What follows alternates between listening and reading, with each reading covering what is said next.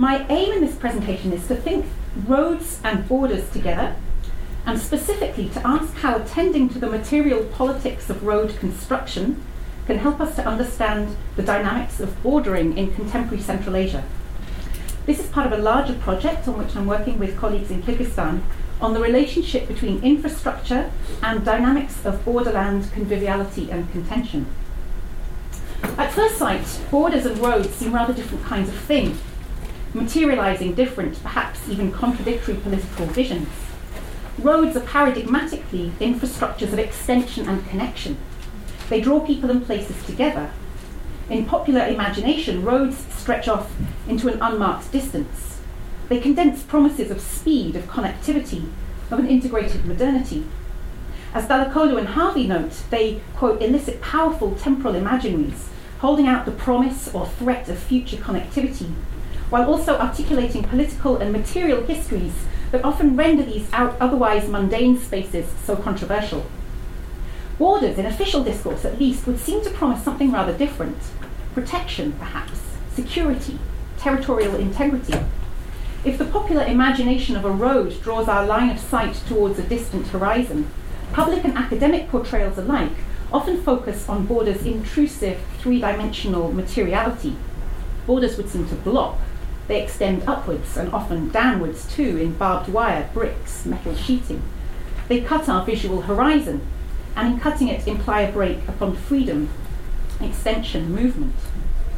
Here I want to ask how an ethnography of road building in a region marked by pockets of land that are officially undetermined in the Russian officialese that is written about in this region, neopisanные, or disputed, sporные, between neighbouring states, how a study of road building in such regions might complicate our understanding of borders and border work in Central Asia.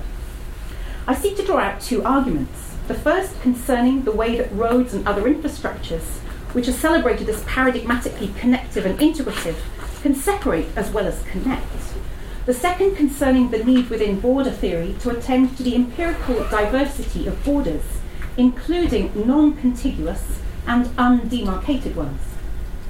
To develop these arguments, I draw on research over several years, and most recently in August 2013, in the long, narrow valley of the Isfara River, seen here in late summer, which intersects Kyrgyzstan and Tajikistan at the southern perimeter of Central Asia's Fergana Valley. This isn't a region that is necessarily on everybody's mental map, so I've got a few maps with me. So if this is the Fergana Valley, which is transected by Kyrgyzstan, Tajikistan and Uzbekistan, the region that I'm talking about here is this little valley. So the square here is enlarged. I'm going to talk more about the enclaves that we see here later. But this is the general region that I'm talking about, the border area here between Kyrgyzstan and Tajikistan, and I've got a still more detailed map here. And I'm going to be talking about two new detour roads, bypass roads, and in one case the attempted building of a bypass road that was actually stalled, which the first of which is shown here in red, and the second of which that hasn't been built. Its building was stalled, starting out here and bypassing an enclave of Tajikistan into the mountains. These roads would enable citizens of Kyrgyzstan resident in border villages to reach their district centre of Batakhan over here without having to traverse the territory of Tajikistan. Both projects proved contentious, the second of them violently halted by a group of young men from Varukh, the village community that would be bypassed by the second of these roads earlier this year. This was followed by weeks of tension and mutual prohibitions on non-citizens trading in the region's border markets. To understand local contention over these road-building initiatives, I argue, we need to understand how they serve to materialise a de facto border in a region of disputed territoriality, and how in doing so they've undermined habitual practices of cross-border conviviality, or in local terminology, intamak. Let me start though with roads. In Batken region in the far southwest of Kyrgyzstan, improved roads that are wide, covered in asphalt, well policed, open year round, protected from mudslides and rockfall in this largely mountainous country, are often taken as key material indices of a functioning, modern, territorially integral state. When I returned to Batken town in the summer of 2013 after a 3-year absence and asked the youngest son in my host family, Bayram, about what the significant changes were in town, his first comment was, "We've got asphalt now right up to the university." Until recently in this border region, asphalt was largely the preserve of highways that bypassed Batken region altogether in neighbouring Uzbekistan. Roads, like other infrastructures, mediate exchange over distance. They're complex technical systems that elicit new temporal and spatial practices. But as recent work on the anthropology of infrastructure has highlighted, roads are also more than this.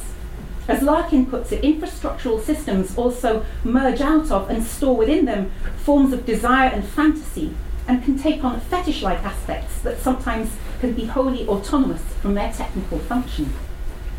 In Peru, Penny Harvey and Hannah Knox speak of new roads linking the Amazon interior with the coast as enchanted, drawing on Jane Bennett's discussion of vibrant matter to capture, quote, the more generally visceral, affective form of relating to that which is sidelined or cast out of formalised, rationalised depictions of material and social phenomena. Roads enchant through promises of speed, of political connectivity, of economic integration, they argue. On the one hand, as well as technical expertise, their appearance also requires, quote, a force of social and political will which is able to generate and foster the belief that these technologies have a capacity to transform the spaces through which they'll pass. On the other, roads enchant through the kinds of everyday engagements that they elicit. It's through an articulation with the lived material encounters of stasis, rupture and blockage, they argue, that infrastructural promises become reinvigorated and recast. What I find helpful here is the way in which this approach situates enchantment not so much in the fulfillment of what is promised. A road actually does get built, new forms of connection indeed come to materialise, as in the way that infrastructure seem to condense possibility and potential. They gesture to something beyond themselves. They remind us of the way politics is articulated in the mundane and sometimes invisible infrastructures of daily life. And the current discussion over energy pricing in Britain, I think, is another moment when we're suddenly made acutely aware of how infrastructures, how politics is kind of contained within infrastructural forms and in some cases limited by them. Here, though, I'm interested in how enchantment might be entangled with other, more ambivalent affective registers. One person's promise of connectivity, after all, can be another's prospect of entrapment. Moreover, roads enchant in different ways. They have different kinds of political effects.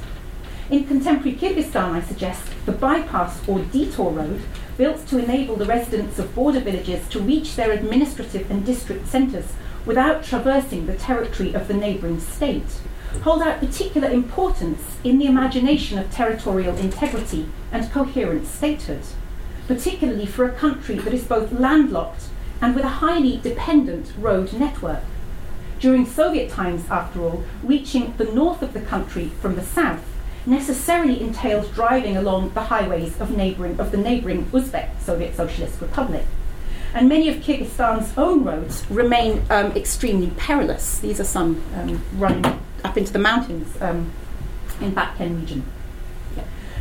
Referred to generically in literary Kyrgyz as Ötücü Joldor, literally roads that surmount, that overpass, these roads are more often referred to locally as Abyezd Joldor, using the Russian word for detour or bypass. Along the Kyrgyz-Tajik border that I consider here, the new bypasses that had been built were generally just referred to as the Qatay Joldor, the Chinese roads, a reference to the Chinese construction workers commissioned to build them. Or sometimes, and more recently, Kyrgyz Joldor, Kyrgyz roads.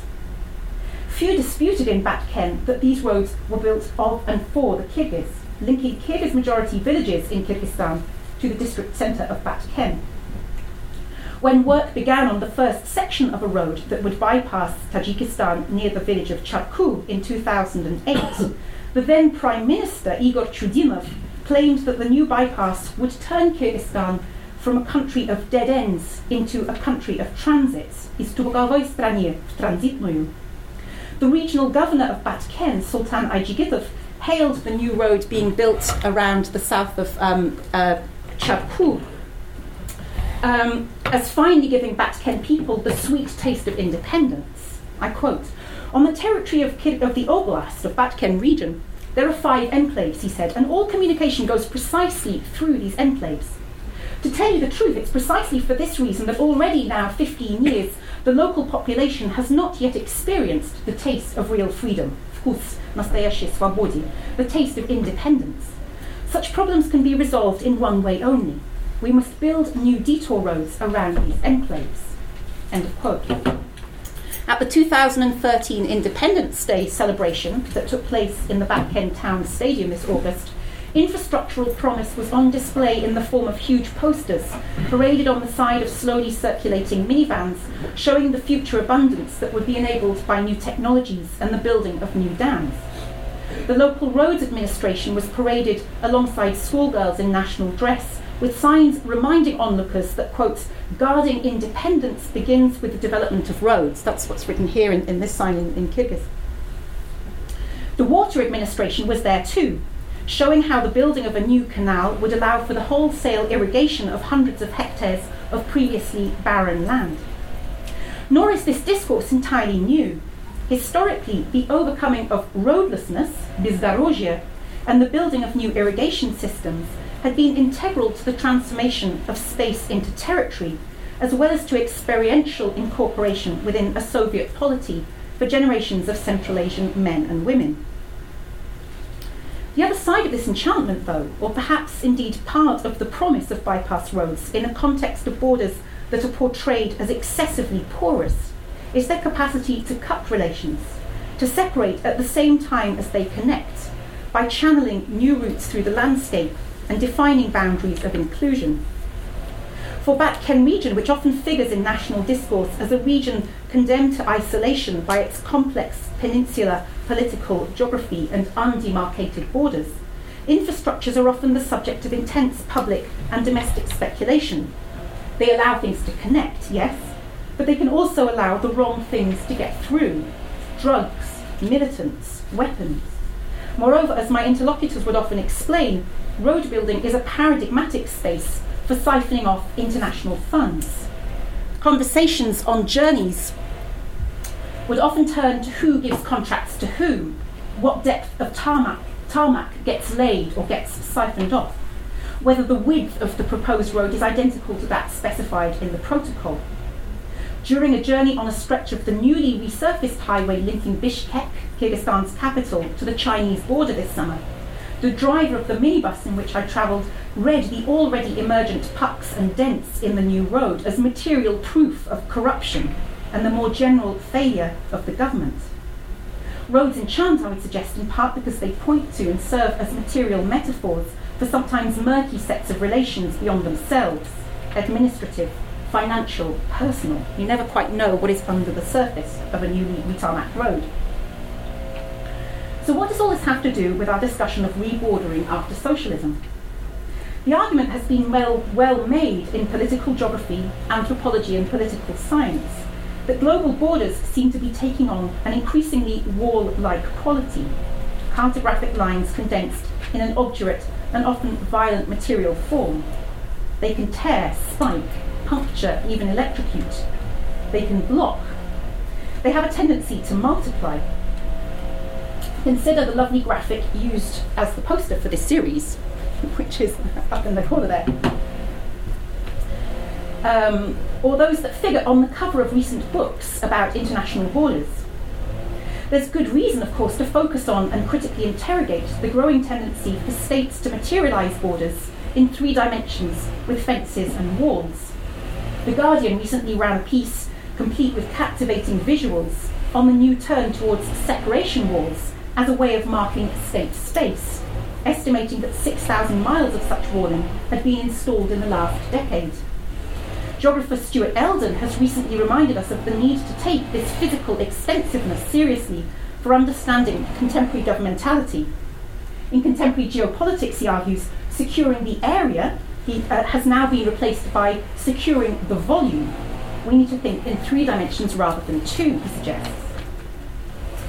And yet intended to concentrate in scholarship and practice on the monumental borders that tend to resemble walls, we do ourselves an analytical service. How and whether and in what context borders materialise in barbed wire and checkpoints is an empirical question, and how a border functions when it is non-contiguous or its location disputed is comparatively little studied. The degree to which the US-Mexico hyperborder in particular has dominated border theory and border imagery has left rural land borders in much of the global south, borders that materialise only occasionally in the form of the roadside railway cabin or the figure of the lone conscript soldier, relatively less explored. We've tended to be concerned with borders' visible and often visceral oppressive spatiality, but devoted less attention to their temporality, their capacity to erupt, to suddenly appear or indeed disappear. And yet, for understanding the dynamics of rebordering after socialism, and particularly I think for the new international borders of Central Asia that were never intended to mark the borders of independent states, this empirical diversity in terms of what borders actually look like and how and when they become visible or violent deserves critical consideration. These irrigation canals, for instance, built in the 1970s, are locally understood to mark the boundary between Kyrgyzstan and Tajikistan near the village of Aksai on this side, and the villages of Ushtuba and Hojailo on the right. This is the border post that occasionally interrupts the route west from Batken at the village of Samarkandeh. And this is the edge of the state between Kyrgyzstan and Tajikistan at the edge of the Varokh enclave. What difference does it make for border theory if a border looks less like a wall than a water canal, or even as here takes the form of a shop called Friendship, that's the Dusti shop here, that is generally unmarked and unremarkable, but periodically comes to be surrounded by riot police and border guards, as occurred in April this year in an incident that I'll talk about later in the paper. How might we account for the capacity of borders to suddenly erupt? And how and when might roads, highways, and other infrastructures come to stand in for border, performing the work of territorial and social exclusion, less visibly than barbed wire and metal sheeting perhaps, but with no less salient effects? Here I want to suggest that along parts of the Kyrgyzstan-Tajikistan border, road building has come to serve as a form of de facto delimitation in the absence of juridical agreement between the two neighbouring states about where the line of the border actually lies. New bypass roads, celebrated as fostering connectivity and transport independence, transportní nezávislost, in political speeches and policy documents, have in fact, I seek to show, had highly contradictory consequences and have served to exacerbate existing inter-ethnic antagonisms in this region by undermining spaces of habitual cross-border conviviality, such as markets, bus stops, water pumps, and crucially, the buses and minivans, the marshrutki, of a once integrated public transport system. To situate this story, I want to dig a little into the Soviet history of border drawing and redrawing in this area, to suggest that rebordering here is not a uniquely post-socialist process. In this region, borders have never really stayed still, and historical memory of lands that were felt to have been given away by well-intentioned but deluded party officials, or out of cowardice in the face of a Soviet bureaucracy, often animate daily conversation. Consider, for instance, the argument made by Khalil, the head of Hojailo village, in an interview for a Tajik newspaper, recalling the land exchanges that had led to a diminution of his village's registered lands. And I quote here, "The biggest problem we face today is the lack of irrigated land and the absence of pastures. The last time land was swapped between Tajikistan and Kyrgyzstan was in 1989.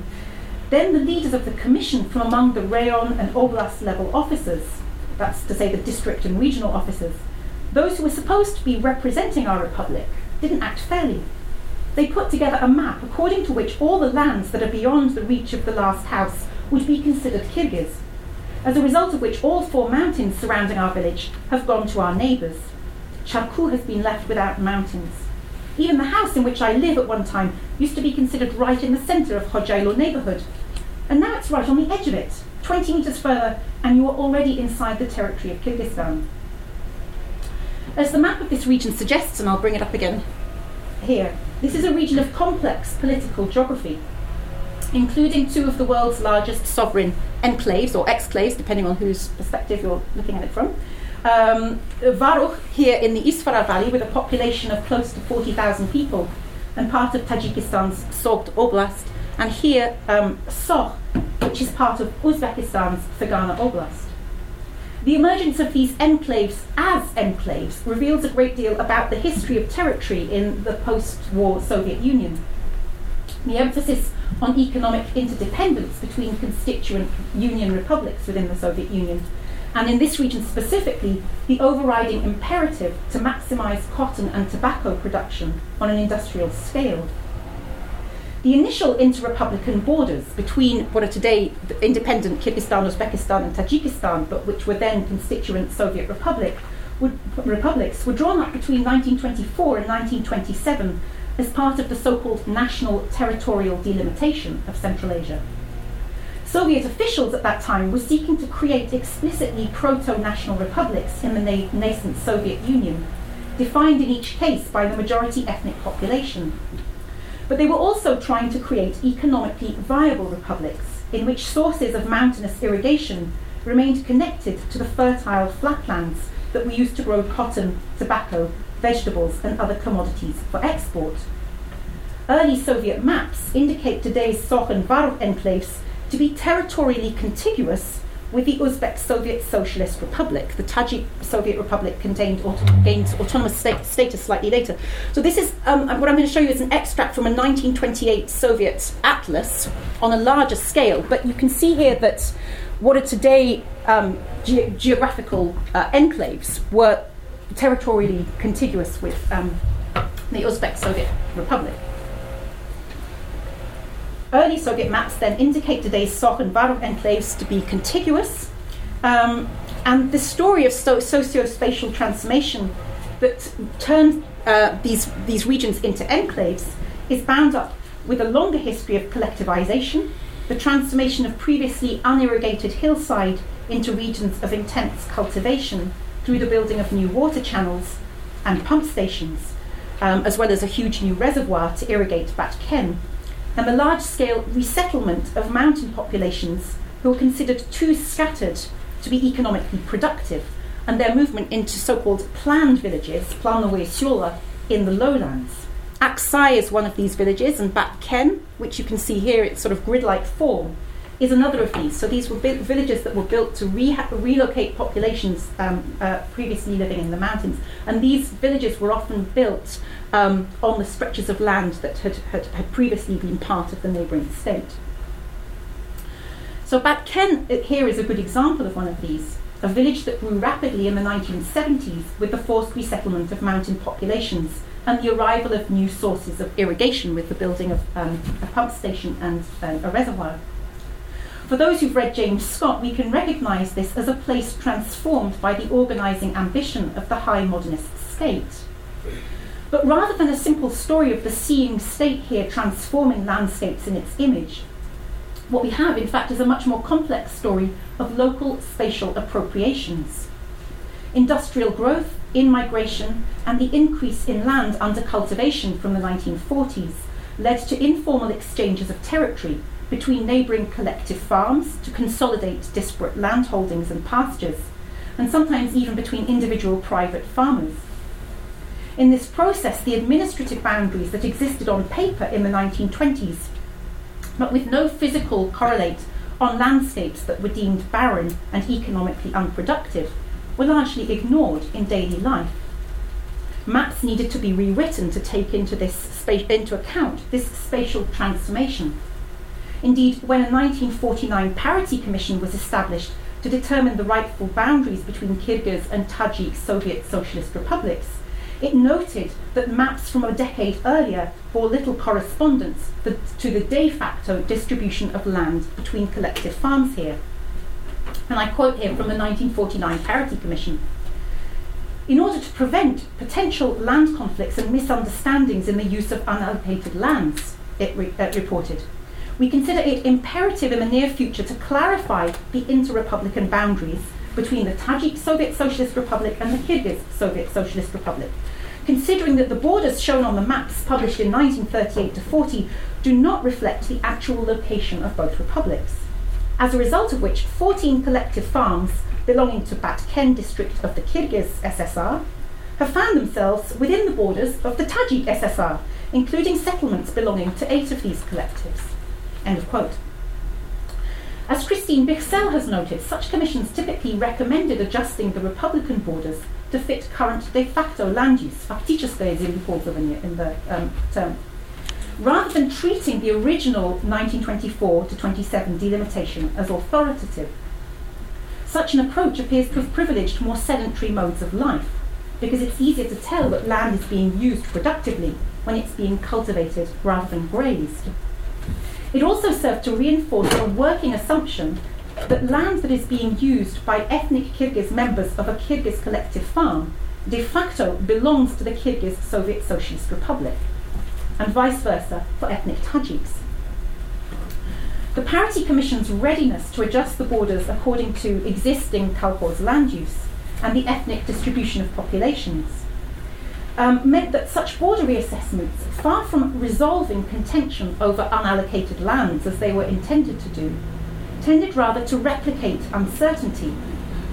To this day, the major obstacle slowing the delimitation of the Kyrgyz-Tajik border, and only about half of the actual boundary between the two states has been agreed to this date, is disagreement over which normative acts ratified in one Union Republic but not the other, and which maps should be taken as the authoritative basis for discussion. In practice, these Commission's recommendations never gained juridical force and were largely ignored in practice. Tajik or Kyrgyz border dwellers during Soviet times were still citizens of the same Soviet state. Public transport and road infrastructure knitted republics together. Indeed, as recently as 2008, the Pazik bus, I'll come back to that map, that has been running the route since the 1970s, crossed the unmarked Kyrgyz-Tajik border no fewer than 6 times, linking villages on either side of it into a shared regional economy, defined less by the bounds of the state than the lie of the Isfara River and the location of regional markets. I'll go back to this map that I skirted over because I think it gives a good sense, firstly, of the degree to which this is an irrigation-dependent region, and therefore the sort of grey, brown-grey mountainous area in the background, which is largely unirrigated, was effectively left undetermined. And it's only the process of establishing a reservoir here and canal infrastructure that allowed this whole region to be irrigated that suddenly rendered this geographical indeterminacy into a problem. And you can see here again the white lines, perhaps not very clear here, are the international boundaries between Kyrgyzstan and Tajikistan, and the bus that used to run down to Aksai over here would cross back and forth between this border multiple times on its journey. What persisted, however, was a residual sense that borders couldn't be relied upon, that you might lose your mountains, as Khalil put it, with regards to Charku village. Arslan Ata, I'll show him here, was in his late 70s when I interviewed him in 2010 about his experience of working for several decades as a mine worker and union leader in the nearby mining town of Shurab. Arslan Ata had moved Shurab several years earlier after life in a town where irrigation water no longer reached became too hard to sustain. Today he lives right on the edge of a village, Kuktash, at the side of the new bypass road, on land that remains disputed after exchanges of land between collective farms dating back to the 1970s. After drinking tea and chatting, Arslan showed me the outhouse that had, he claimed, been destroyed by people from Charku who insisted that it was illegally built on the territory of Tajikistan. That's his house and that's his outhouse, about 70 meters apart.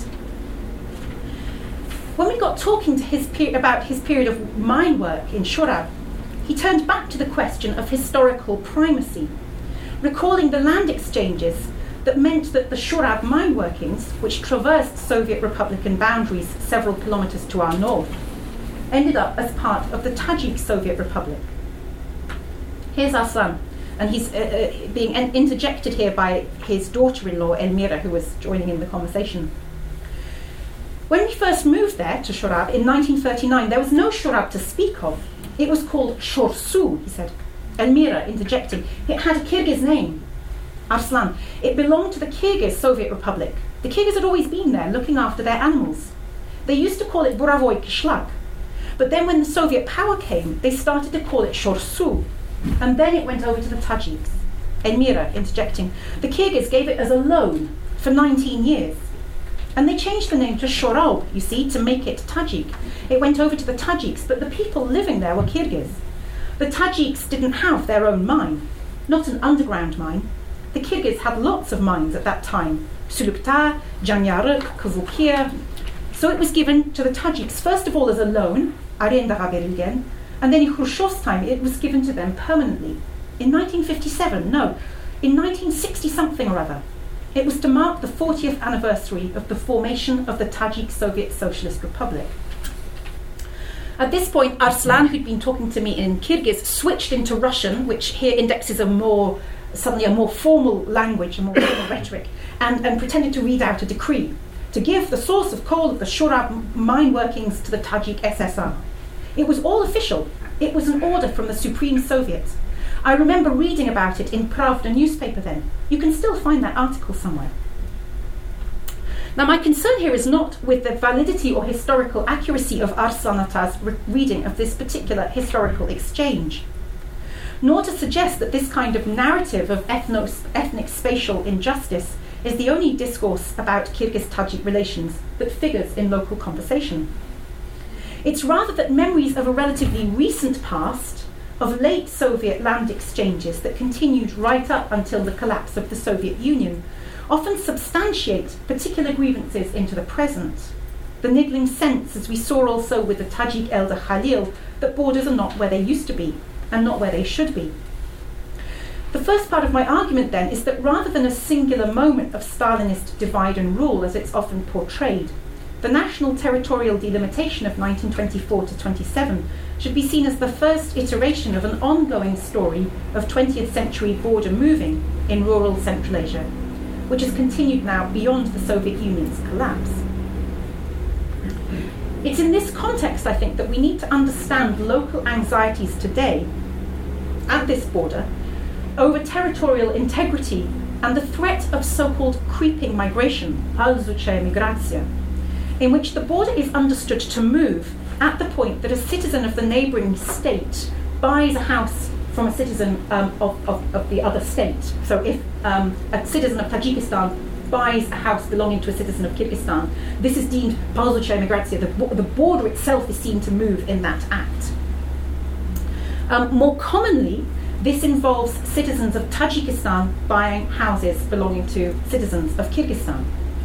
There is an unambiguous political economy to these land exchanges. The Tajik village communities along the Isfara Valley are some of the most densely populated of any agriculturally dependent region of Central Asia. The size of land plots here and the lack of available space for new building means that people like Arslan Ata living in areas that are disputed, and you can see the region behind his outhouse here is not constructed on, and this is because it's kind of formally disputed territory. And yet immediately beyond that you have, as Google Earth, great for these things, shows, an incredibly densely populated area. This at the same scale is the nearest Kyrgyz village, and you can see the difference in terms of the density of population, and this is because of the land pressure on the Tajik side of the border here. So the size of land plots here and the lack of available space for new building means that people like Arslan living in areas that are disputed will often informally sell their home to citizens of neighbouring Tajikistan at a dramatically inflated rate, using the income gained then to move to the comparatively more fertile and land-rich Chui Valley in northern Kyrgyzstan. And I won't go into this here, but there's been a huge sort of political discourse around the threat of creeping migration, that this is a sort of, there's this progressive loss of territory and of territorial integrity through these everyday acts of buying and selling houses. It's also in this context that we need to understand the concern with building bypass roads as a means of establishing so-called transport independence and halting the prospective encroachment of the border. As I've suggested, public transport had a critical role in effectively knitting constituent union republics together, just as border markets, pictured here, factories and tea houses did. In fact, in this region, there are a whole series of little markets that are put up sort of right at the border, in which accept both currencies, Kyrgyz and Tajik. Borderland buses also serve to elicit a distinctive space of social coexistence. If the social relations associated with the bazaar are typically fleeting, pragmatic, and occasionally shot through with accusations of cunning or duplicity, then the social space of public transport, gendered as it is, was typically characterised by quite distinct local practices of mutual recognition and respect, or what my interlocutors would often gloss as antamak, harmonious getting along. On the Pazik bus that we saw, that used to run the route from Batken to Aksai, any seated female, for instance, might be passed a small infant to care for during the 2.5-hour ride. Any male under the age of 30 might be called upon to help lift boxes or flagons of milk.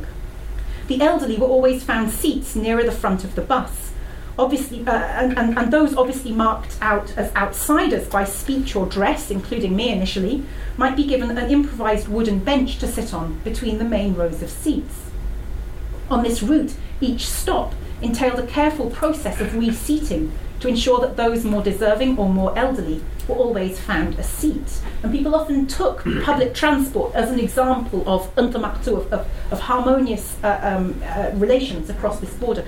And I should say, I haven't mentioned it already, but Kyrgyz and Tajik are mutually indistinguishable languages. One is Persian, one is Turkic. Historically, Russian here served as a kind of informal lingua franca, but increasingly that young people don't speak Russian here. So these everyday sort of habitual practices of sharing and of giving up your seat to somebody in the bus are often cited as examples of how, despite not having a common language, there are these sort of practices of exchange and interaction. Perhaps more importantly, public transport had served to create a de facto space of relatively free movement in a region that was elsewhere characterised by the increasing closure of international borders through border posts and barbed wire fencing. This was often explained to me through the pragmatism of codependence. If they close their border, they know that we will close ours. If we block the road, then upstream they can block the water flow in the Isfara River, and then we'd all be trapped in. This interdependence is particularly important as any glance at a map of the region, at least until 2009, makes clear. And this is a map of the sort of the road connections, and you can see here that the main roads east-west in South Kyrgyzstan necessarily traverse the territory of Uzbekistan and Tajikistan, and it's also true that if you want to get from Varokh to Isfara, which intriguingly isn't marked, this is a kind of classic map that ignores its geographical neighbours, but Isfara is about here, and if you want to get from Varokh to Isfara, you have to travel through the territory of Kyrgyzstan. So there's been this transport interdependence. But in 2008, Kyrgyzstan began construction on a new road between Batken and Leylek. So Batken, Leylek region over here, Batken here, but which would bypass this region. This is the kind of the critical bypass that we're talking about around here. That would bypass this region and allow citizens of Kyrgyzstan to travel between the southern districts of the country without crossing through Tajik territory. The stretch of bypass that would enable this to happen, less than 30 kilometres in length, was billed by the European Union that put up the initial funding for it, and that's another whole story about the sort of Europe's involvement in the governance of borders in Central Asia. It was billed as a development initiative, one that would cut down journey times, increase opportunities for local movement, and obviate the need for timely and frustrating border crossings where the road previously dipped in and out of Tajikistan. As the accompanying documentation made clear, the primary motivation for the diversion arose from, quote, the need to bypass Uzbek and Tajik territory, thereby freeing goods traffic and passengers from border tolls and delays. This would reduce poverty, it was claimed, by, quote, boosting the local and national economy, and then in brackets, and the regional economy, although this is of less direct importance to the Kyrgyz Republic. So this was clearly a national project. On the surface, this seemed a straightforward enough proposition. The smooth tarmac bypass road, World Bank funded and built by Chinese construction workers, locally rumoured to be orphans who had to take on this terribly demanding and low-paid work as a condition of full citizenship, did indeed cut down journey times between Batken and Aksai. If in 2004 it took the 30-year-old Pazik bus 2.5 hours or more to reach Aksai from Batken, the private Mercedes minibus with which it was now replaced could make the journey along the newly tarmacked road almost an hour more quickly. When I visited Aksai in January 2010, shortly after the new bypass had been opened, many of those who had to travel regularly to the administrative centre for work or for business were happy that the then President Bakiev had, as I was often told, given us a road, and yet for all of its enchantment of speed and economic connectivity, the road also had another kind of purpose and other kinds of effects. As the 2009 Resettlement Action Plan noted in its discussion of the rationale for the bypass, the road also served to mark a de facto border between Kyrgyzstan and Tajikistan in a region of unmarked and contested territory that had been the subject to informal local acts of land appropriation. I quote, "Although the proposed road does not run directly along the border at any point," the action plan noted, "it will serve to define the nearby border into the future and reduce the risk of encroachment." Fixing a road, in other words, has also been a material means to fix the border and mark the limits of the state. This is so in a double sense. On the one hand, it acts as a material marker on the landscape, asserting a claim in the absence of other indicators in the large stretches of waterless Adir or mountainside that it crosses, of where one state begins and the other ends. This marker function is heightened by the fact that the road is now used by Kyrgyz border guards to patrol the craggy mountains and pastures that rise sharply to its south, checking for illegal crossing, but also for the illicit grazing of animals or collecting of firewood. On the other hand, what the road also serves in practice to do is to channel Kyrgyz traffic along one route and Tajik traffic along another. Tajiks who need to get from the enclave of Varukh, which borders Aksai, to the nearby market in Charku, for instance, have no need to take this route, as it now bypasses Charku entirely.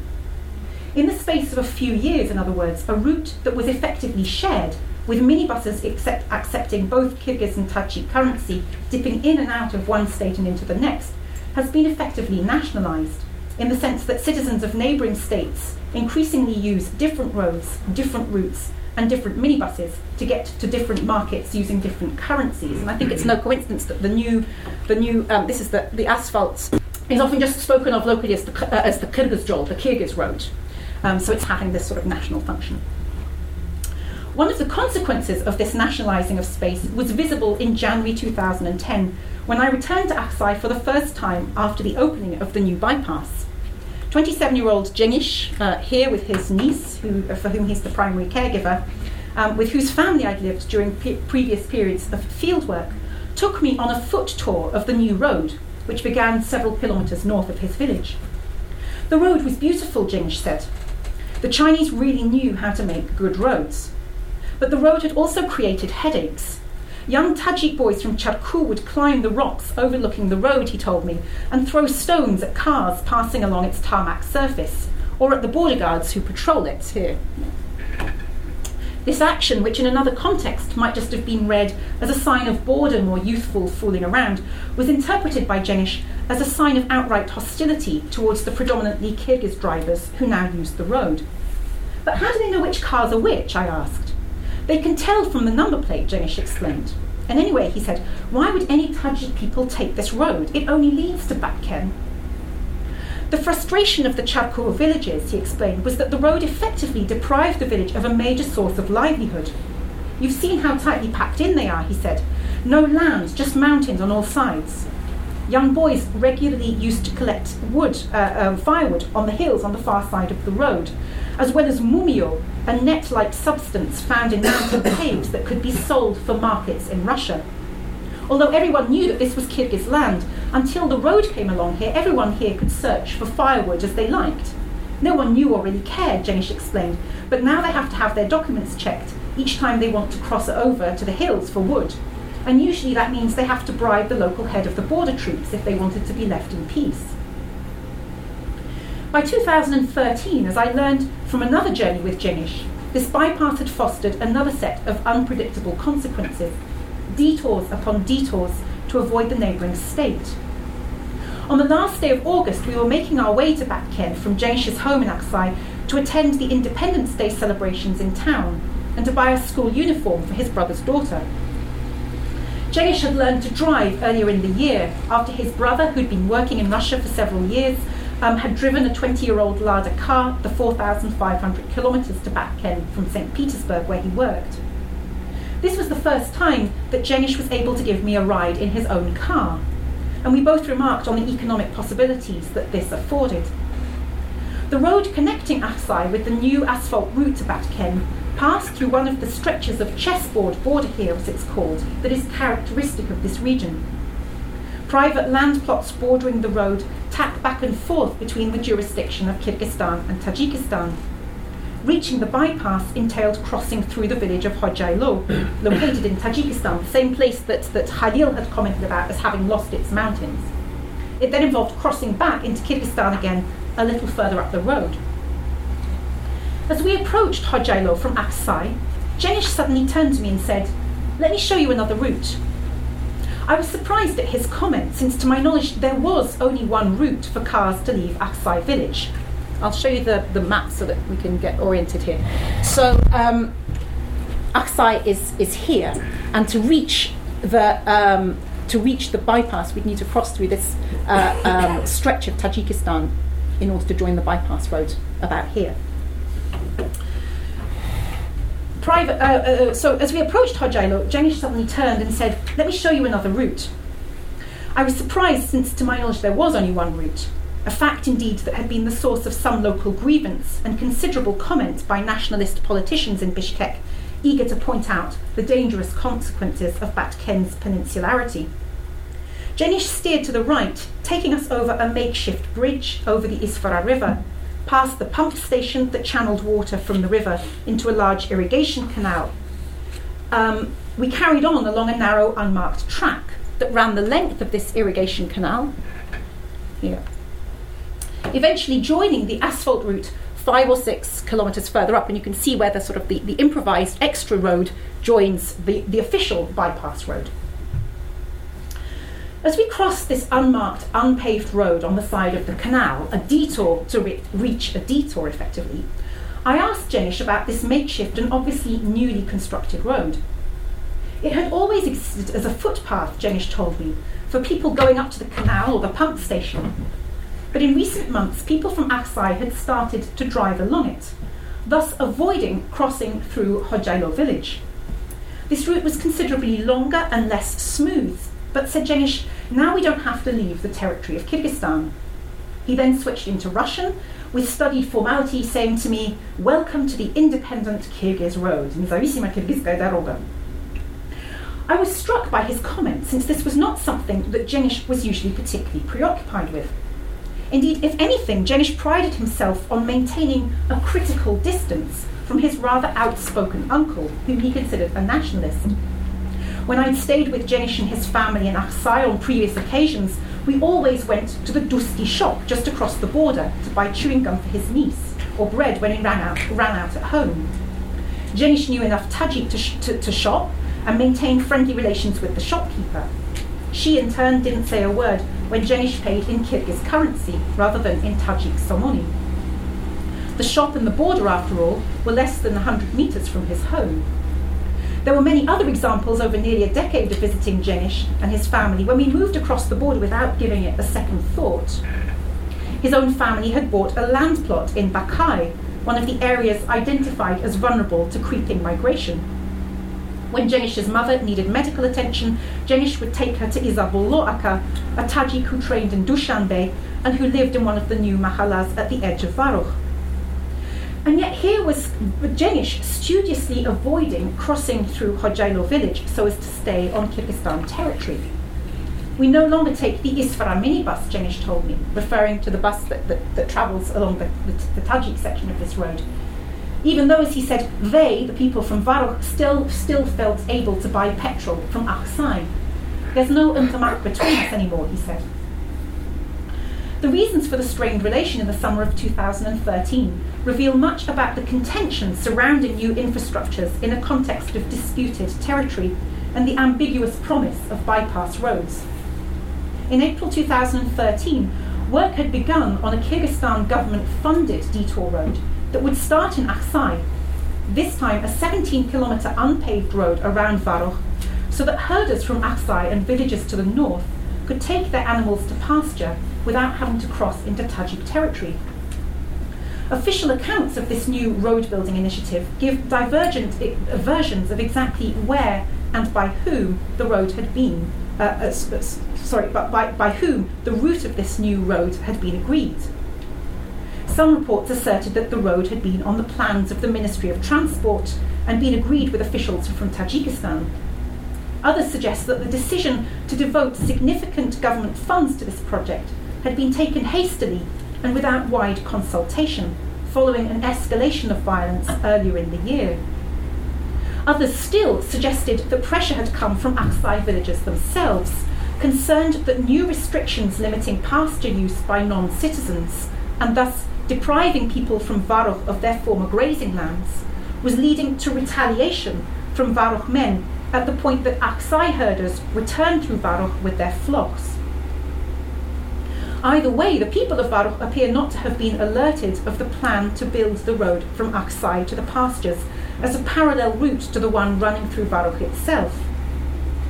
According to media reports, elders from Varukh initially approached the construction workers, asking them to halt building work on disputed territory. 5 days later, after their requests were ignored, they put a violent end to the construction by deliberately damaging excavation equipment, smashing windows on a digger loaned for the operation, and apparently leaving 2 tractor drivers hospitalised. The local dispute quickly escalated into a significant intercommunal conflict, involving several hundred people from Varukh and Aksai at the site of the conflict, and resulting in a contingent of 150 Special Forces police, or Monovtsi, sent from Batken to the main Kyrgyzstan-Tajikistan crossroad at the entrance of the Varukh enclave. Jenish showed me photographs that he had taken on that day, in which 2 lines of armed soldiers stood opposite each other 20 metres or so apart near the Friendship shop. In retaliation at this effective blockade of Varukh, residents of the Tajik village of Hojailo, further along the same road and the one that now Jenish wanted to avoid, blocked the passage of Kyrgyz drivers returning to Aksai from Batken and beyond. As with the stone-throwing incidents on the 2008 bypass road, the car's number plate served here as the marker of inclusion or exclusion in this local standoff. A Kyrgyz number plate and the car would be stopped in Hojailo and refused passage. A Tajik number plate and it would be denied passage out of Varukh at the point that the road entered Kyrgyzstan. So you very soon had a build-up of cars on 2 stretches of this road. In April, at the height of this conflict, Jenish had found himself caught up in this event. He called it a road conflict, Joltalash, even though his car, like many that had been driven back from Russia, had Russian number plates rather than Kyrgyz ones. And there's a whole other story of international labour migration here, which I won't go into. The day after he had taken photos of the Special Forces police grouped at the border, he had been attending a family gathering in Bakai with his mother and niece, a mile or so from Aksai. As he drove through one of the Varukh mahalas on his way home, that's one of the Varukh neighbourhoods, a group of young men threw stones at the back of his car, smashing the window and leaving his mother in a state of shock. For Jenish, this experience was transformative and politicising. Indeed, his first reaction, after telling the local police officer, who he remonstrated could do nothing because the vandalism had happened on Tajik territory, was to post pictures of this incident on Facebook so that friends could alert local journalists. In fact, this is how I first heard of the event. So there's this kind of anticipation of conflict, I think, and a tendency to turn small incidents into manifestations of kind of growing interethnic antagonism. Over the next several days, the conflict escalated to draw in other villages in the region. The local Batken administration issued a ban on Tajik citizens selling at the local Samarkandek Bazaar, the nearest market on the Kyrgyzstan side of the border. Although the reason officially given was the damaging effect of poor quality Tajik goods, which did not meet epidemic and sanitary criteria, the move was locally understood to be a direct result of the halting of the road construction. Tajik authorities retaliated in turn by banning Kyrgyzstani citizens from trading at the market in Charku, so on the Tajik side of the border. The prospective detour road then had elicited a whole chain of material politics, new ways of marking limits in the absence of a definitive territorial integrity, of a definite territorial boundary. But why had the prospect of a 17-kilometre dirt road caused such contention in Varokh? And what might its construction teach us about the work of rebordering in contemporary Central Asia? So I'm reaching my conclusions here. At the simplest level, the dispute over the building of the new road turned on the location of the prospective bypass and therefore its legality. Was it, as Kyrgyz officials insisted, being built 500 metres inside the territory of Kyrgyzstan and therefore none of the neighbouring states' business? Or, as Varokh officials complained, was the road actually being constructed on land that was officially undetermined, neapisanное, and therefore in contravention of an intergovernmental agreement prohibiting new construction on disputed territory? Disagreement over the status of this territory hung on precisely the questions that had stalled successive parity commissions. What is the base map for discussing the location of borders? Which normative acts, agreed in one Soviet republic but not the other, are to be considered authoritative in the absence of an arbitrating Supreme Soviet? This was, as many of the border disputes that have come to feature in Central Asian news reports with increasing frequency in recent years, a story of contested territory. But this fact alone, I suggest, can't explain the passion that attached to the road construction. For people in Varokh, the road seemed to signal something more than that, an active process of entrapment, a claim upon territory that was lived as shared, and many would claim here that was historically theirs, even if juridically it was now in Kyrgyzstan. There are two clues that can help us to unpack this. The first come in the comments made by a Tajik elder to a visiting journalist at the height of the conflict. "This road will turn us into an enclave," he said. The comment is striking because Varokh is formally already an enclave and has been so since 1991, when Soviet Republican borders were transformed into international boundaries. From the point of view of people living here, however, this juridical fact had little popular salience for most of the independence period. People from Varokh could get to friends and markets unhindered, in striking contrast to Tajikistan's border with Uzbekistan. There was no barbed wire here, and in previous years there had been relatively few obstacles to cross-border movement. More importantly, people from Varokh, a district that had no grazing lands of its own, could freely reach the pastures that surrounded it, technically in Kyrgyzstan, but unmarked and largely unpoliced. Indeed, it was the very ambiguity in territory, the fact that the border had never conclusively been demarcated here, that allowed a kind of informal untermak to take hold. A second clue comes from a comment made to me by Jenish's mother, when I asked her why people from Varokh were so opposed to the new road. Her response, quick as lightning, was, "Because we'll no longer be dependent on them." In the past, extensive infrastructural interdependence for drinking and irrigation water, for access to the outside world and so on, acted as a kind of block on local escalations of conflict, even though these had existed in the past. As I was often told, you don't spit in the well when you drink from it. Things might be strained here, but we don't need anyone to teach us tolerance. We've figured out here that we need to get along. That was a recurrent local discourse. What the prospective bypass road indexed then was simultaneously a connection and a barrier, one that would formally allow this route to be policed, taxes collected for pasture use, and proper interstate relations to be maintained, but which from the perspective of the people of Varokh signalled an escalation of force, the intrusion of the state into daily life. Even if it didn't run along the line of the border, the new road would act as a kind of material symbolic marker of stately limits, a tool of de facto delimitation, just as the bypass road around Chapku had become. It's in this sense that experientially the road would turn Varuch into an enclave for the first time. This story has implications too for the growing debates about sources of transboundary conflict in Central Asia and the vast resources that are now being poured into so-called preventive development. In recent years, along the Kyrgyzstan-Tajikistan boundary, two of the paradigmatic spaces of social interaction across ethnic and international boundaries, public transport and the bazaar, have become increasingly ethnically marked, in part through the well-intentioned activities of infrastructure development aimed, in the World Bank's words, at reducing poverty and removing territorial ambiguity. Perhaps more consequentially, it also means that incentives to find workable cross-border solutions to issues of acute land and pasture shortage here are undermined. The presence of the road and the policing of the border that it facilitates doesn't remove the reasons for illegal appropriation of water and firewood or illegal use of grazing lands, even though it enables such activities to be more vigorously policed and punished. Recent events in the Isra Valley also have implications, I think, for how we think about roads and borders and how we might hold the two together to question the material politics of each. Anthropological studies of infrastructure have flourished in recent years, highlighting their centrality to the articulation of state space, expressions of international connectivity, and particular visions of socialist and capitalist modernity.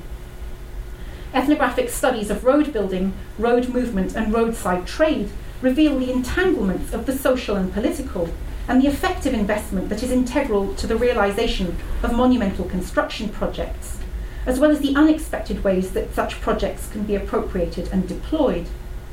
Often, however, the connective function of roads has been assumed rather than interrogated. Here I want to ask what else roads do, and have sought to pose as an empirical question how and why they can be objects that are as much feared as desired. Indeed, it's this simultaneity, I think, that is significant. Roads enchant through the promises of mobility and modernity, but they can also mark limits and serve materially to cut relations by channeling different groups of people along different paths. In the absence of juridical agreement over where the line of the border lies, the road here has come to serve the work of de facto delimitation.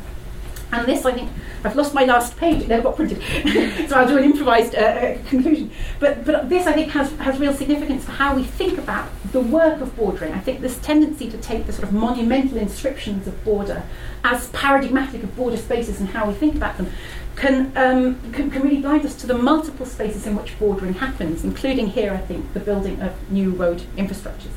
Thank you.